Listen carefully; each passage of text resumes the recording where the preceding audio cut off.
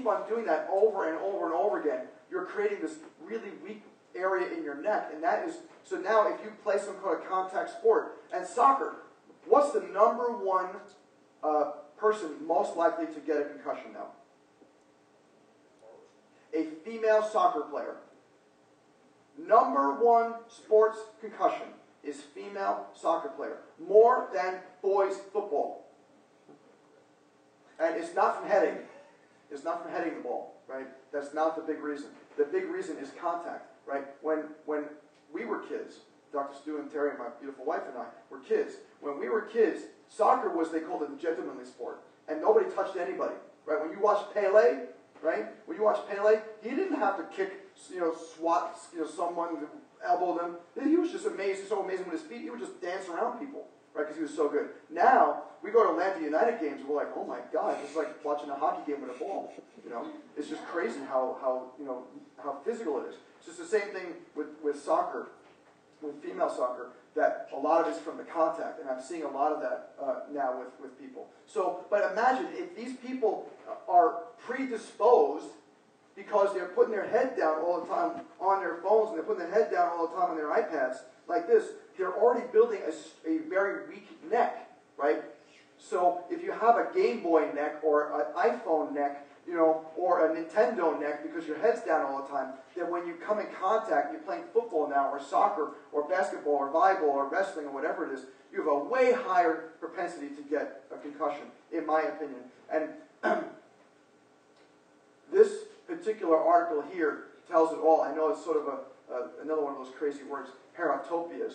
But what this shows is recent studies reported that patients with herotopias have a variety of clinical symptoms, including cognitive disturbance, psychiatric symptoms, and autistic behavior. And a heritopia is a brain malformation resulting from deficits of neural migration. So what this means is if you have this constant habit of doing something, right, you are now firing and wiring neurons in a wrong way, right? So if you have someone who's designed to be like this, and instead they're doing this, and you fire and wire like this, now that body thinks it's this, so that when a concussive force occurs, now you're creating bigger problems. And here's another great article. Head flexion angle while using a smartphone, a text neck, an epidemic of the modern era of cell phone. But here's the pictures. See, when you're sitting like this, we're actually creating vulnerability. Right? We are creating the vulnerability to have concussions. We're creating vulnerability to have cervical spine issues. We're creating the vulnerability to decrease blood flow and nerve flow. 100% of kids reported neck flexion during studying with phones. 100%. Every single one of them reported that's how they sit, with their heads down. So look at this. They did a study, and the way they named it is a surprising reason why smartphones are making us stupid. So the people, what they did is they took two groups, and they gave them a math test, which nobody likes doing anyway, but they gave them a math test. And half the group, they said, sit with great posture like this when you take the math test. The other half, they said, sit really slumped over like this when you're taking a math test. Right? The better posture group experienced 20% increase in testosterone and 25% decrease in cortisol. The poor posture group experienced a 10% decrease in testosterone and 15% increase in cortisol.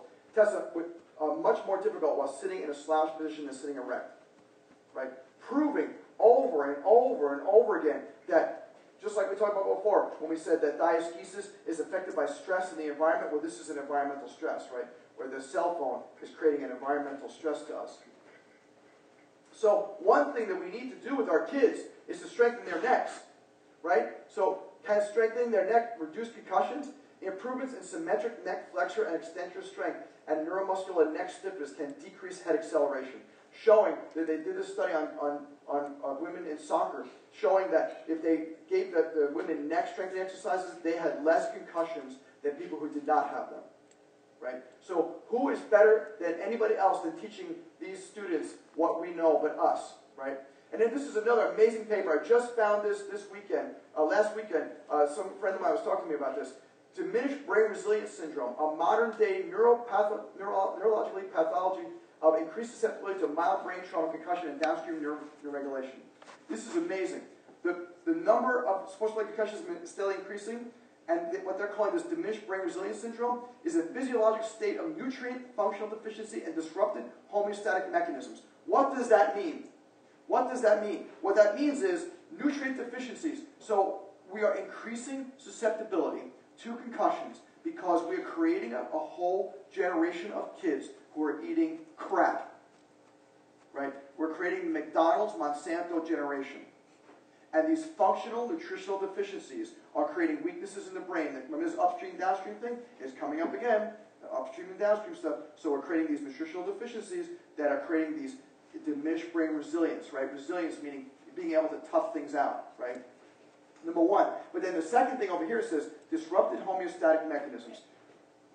What controls homeostasis in the body? Nerve system. The nerve system. Who takes care of the nerve system? Chiropractors. Us. Right? Do you see how we are a missing link? Do you see how we should be shouting this from the rooftops? Right? Because we can help kids come in, and if they're eating junk food all the time, we can kind of counsel them and talk to them. You know, I had a young girl come in yesterday, and she said there's two things that she eats. Two things. Chick-fil-A nuggets and pizza. And that's it. That is all she eats. All she eats. Right? Do you think that that's going to give you the healthiest possible body? No. Right? So that's diminished brain resilience. And then she's never been adjusted. So now, who's going to help her homeostasis? Right? It's us. Right? So I do one adjustment on her yesterday. First adjustment. Yesterday. And she's very trepidatious. She's had a zillion different other issues and treatments from this kind of thing and homeopathy and this and all kinds of, litany of stuff that she's done. So all these different treatments and nothing has really helped. And I sat with her and her mom for like a half an hour explaining everything I'm going to do, and everything I do is super, super gentle. And I do this super gentle bioenergetic adjustment like this, super duper gentle like this. And as I'm adjusting her, she says something like, whoa. And I said, whoa? And she said, I said, whoa, like good? And she said, yeah, I feel something going down my spine as you're adjusting me. And then the mom calls me up later on that day, and I'm concerned that the mom is going to start saying something like, this is what happened, blah, blah, blah. I said, hey, what's going on? And she says, guess what my daughter just told me? And I'm thinking like, my headache's worse, whatever, And she says, my daughter, as we're driving home, said, I think this is going to work. This girl's been through the ringer, and she says, now, I think this is going to work, right? Who is doing this but us, right? Why aren't we writing these papers? All these papers, every one of these papers have come from medical doctors. 100% of them have come from medical doctors. But they're all corroborating what we do. Right? They're all corroborating what we do. Right? So, look at, this is brain-related behavioral changes. This is like unbelievable amount of changes with when the brain is not working right. Who can do this? Right? And this says here concussion, but I substitute, you can put autism, ADHD, learning disorders, I don't care. You can put almost anything over here, and it's going to affect everything over in this direction here. So we are the ones, right? I feel like we are the chosen ones to do this, but for some reason, we have no voice. And to add to what Dr. Terry and Stu were saying, it's our job to have a voice. Because if we don't do it, who's gonna? If we don't go out there on social media, who's gonna? If we don't get on TV, who's gonna? Right? The drug commercials are 1 out of every 3 commercials, right? Don't you think we need to pattern interrupt them here and there with a little bit of chiropractic once in a while? Right? That's our whole point, right? And this is important too. I always tell people this. If you want to educate your patients, you've got to, during your report of findings, tell them, take out your cell phones and like your page. Right? So I'm going to ask you guys right now, take out your cell phones. If you haven't liked my page already, take out your cell phones and like my page. And the reason I want you to like it is, well, number one, I like likes. But that's because of my son. But number 2 is because I want you to see how we are engaging with the people. Right? And the reason that I think it's so important is because on their Facebook pages, on your patient's Facebook pages, what are they looking at? A cute cat, over here, and a cute baby over there, and what someone is eating for lunch, and where someone's on vacation. And shouldn't they be, oh, there's a baby getting adjusted, right? And shouldn't that be like, oh, there's another baby, look, wow, there's a lot of babies getting adjusted here, right? There's a lot of chiropractic messages coming through. Shouldn't we be feeding this to them, right? Shouldn't we use Facebook as the tool that it's meant to be, right? Facebook shouldn't just be a depository for living vicariously through someone else's life, right? I don't really care what anybody is eating, honestly. Even if it was the best thing you ever made, and you put a great recipe on, I don't care, right? I want information that's going to help me, right? Help the kids, right? So I use Facebook as a tool for advertising, right? And that's what I think is so important. Podcast, Dr. Terry and Stu got one. I got one too. I just posted my 250th episode, which is totally crazy. It started completely on a whim. A student a couple of years ago at Life University said, you really should post like some of your messages on a podcast. And I was like, post them on a what? And they said, a podcast. I said, what's a podcast? Well, it's like this sort of recording of what you're saying, and then you can listen to it on your phone. And I'm like, I have no idea what you're talking about. So he showed it to me. And I said, okay. So I started recording my talks. And now I have 250 of them posted. And it's just totally crazy. Thousands of people all over the world. All over the world, right? It's not just like the United States. It's like Russia, China, Philippines, Israel, people in Saudi Arabia are listening to this. I didn't even know they understand the language, but somehow they're listening. It's in Kazakhstan. That's the most obscure listener I have. So someone's from Kazakhstan, and I would love that person to contact me if you're listening. Let me know how you found it, and if there's any chiropractors in Kazakhstan. I'm intrigued. So listen to this. So developmental disabilities have increased across the board. Developmental disabilities have increased 17%. 1.8 million more children with developmental disabilities in 26 to 28 compared to 1998. Prevalence of autism increased 289%.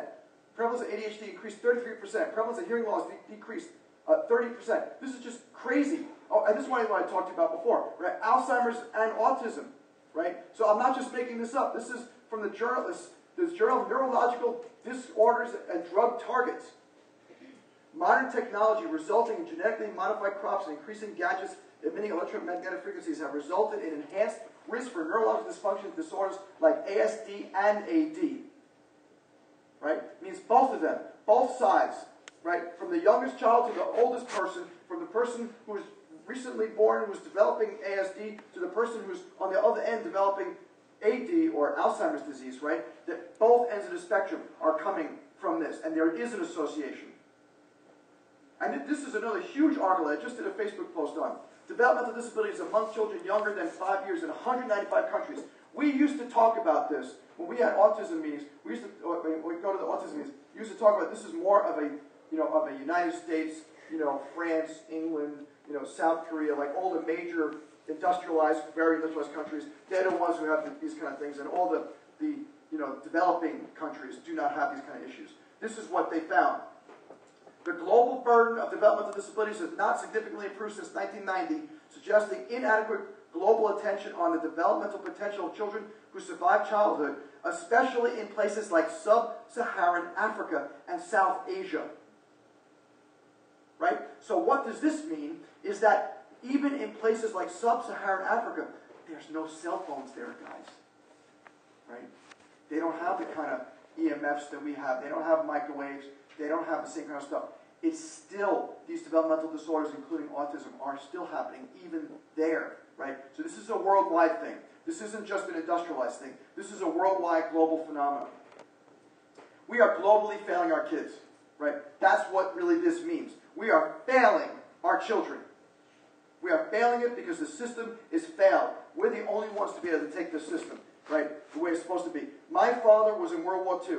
And the one thing that he taught me about World War II that he said was, he was in the Navy, and he taught me this thing. He said his favorite saying was, not on my watch.